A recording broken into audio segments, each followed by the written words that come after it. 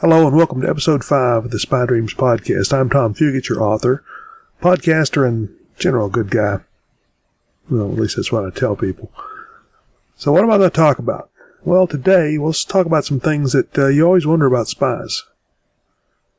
You know, James Bond always uses his real name. Goes these places. You don't do that. You know, that gets you dead real quick. Why do they drive flashy cars? I think part of it, it's not so much that it's a flashy car, it's just the excitement of driving the good car. When your job's been out looking for stuff, getting shot at, shooting at things, blowing stuff up, trying to keep from being blown up, your adrenaline rush level is pretty high. That's why you see so many folks who are in the military go into private contracting and things, because they've become adrenaline junkies. It's not that they like war or killing. It's just the excitement of being there. And it takes a toll on people.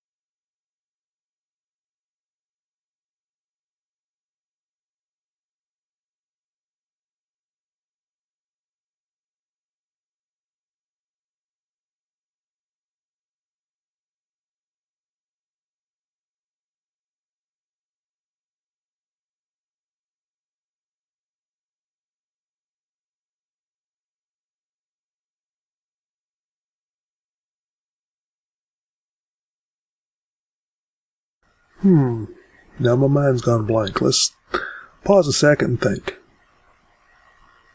The one thing I've started doing some backstory on is about the GIA, the agency in my book, the Government Intermediary Agency. And that name may change here in the future. According to stories that's already been written, that name has changed in the past and will change again. In fact, they've got kind of a Dread Pirate Roberts thing going on. For some reason or other, it seems that the people who get hired to run the agency, they don't look alike, but they're the same type of people. And they sort of resemble each other. And it may go with the mindset, it may be genetic, I don't know. So over the years, there's people who've always wondered when the organization changes hands as far as the running of it. You know, you look at old pictures and the guys all look similar. So it's like, are they being run by the eternal agency head? How old is the agency? Well, in my backstory, this agency actually dates from George Washington's spy ring. And then became part of the government, which is funded by the government, but doesn't really answer to Congress directly or the president directly. They answer the president, but they will tell the president to go piss up a rope if he wants them to do something they shouldn't be doing. Their guidelines are to uphold and defend the Constitution of the United States. And they take that very seriously. Doesn't matter who the president is. They're professional spooks. Their job is to protect the country. That's true of the NSA, the CIA. You've got political appointees in all these, FBI, all these agencies. But the professional, the hardcore, they're not there for the politics. If they are, they don't last long. They're there to do a job that has to be done. Do I know some people who do that job? Not directly that I'm aware of. I did get a really great compliment from my cousin. She said to me, "Are you sure you've never worked for a government agency?" Somebody said, "That's a compliment?" I said, "When you write spy novels, it is." Well, I can't think of a lot more to say on this. I just wanted to talk a couple of minutes to you. And tell you, I'm still at work on Book 4, Port in the Desert Storm. And boy, is there going to be an explosion in that one. One of the better things I've ever thought of. And I thought it was neat that an old EOD man thought the bombs I described in Cigarettes for Two were really cool. Which was kind of scary when an EOD man thinks your bombs are cool.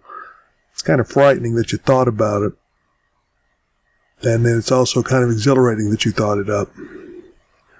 But I want to see what he thinks about when Lee blows up a whole airfield with several thousand pounds of explosives and rockets and all kinds of stuff. Whatever's there, he uses to blow the place up. So, we'll see what happens. Plus, he says Happy Valentine's Day to his girlfriend while he does it. This is Tom Fugit. I'll sign off for now. This is your Spy Dreams Podcast, episode number 5. Keep locked and loaded, and try not to die.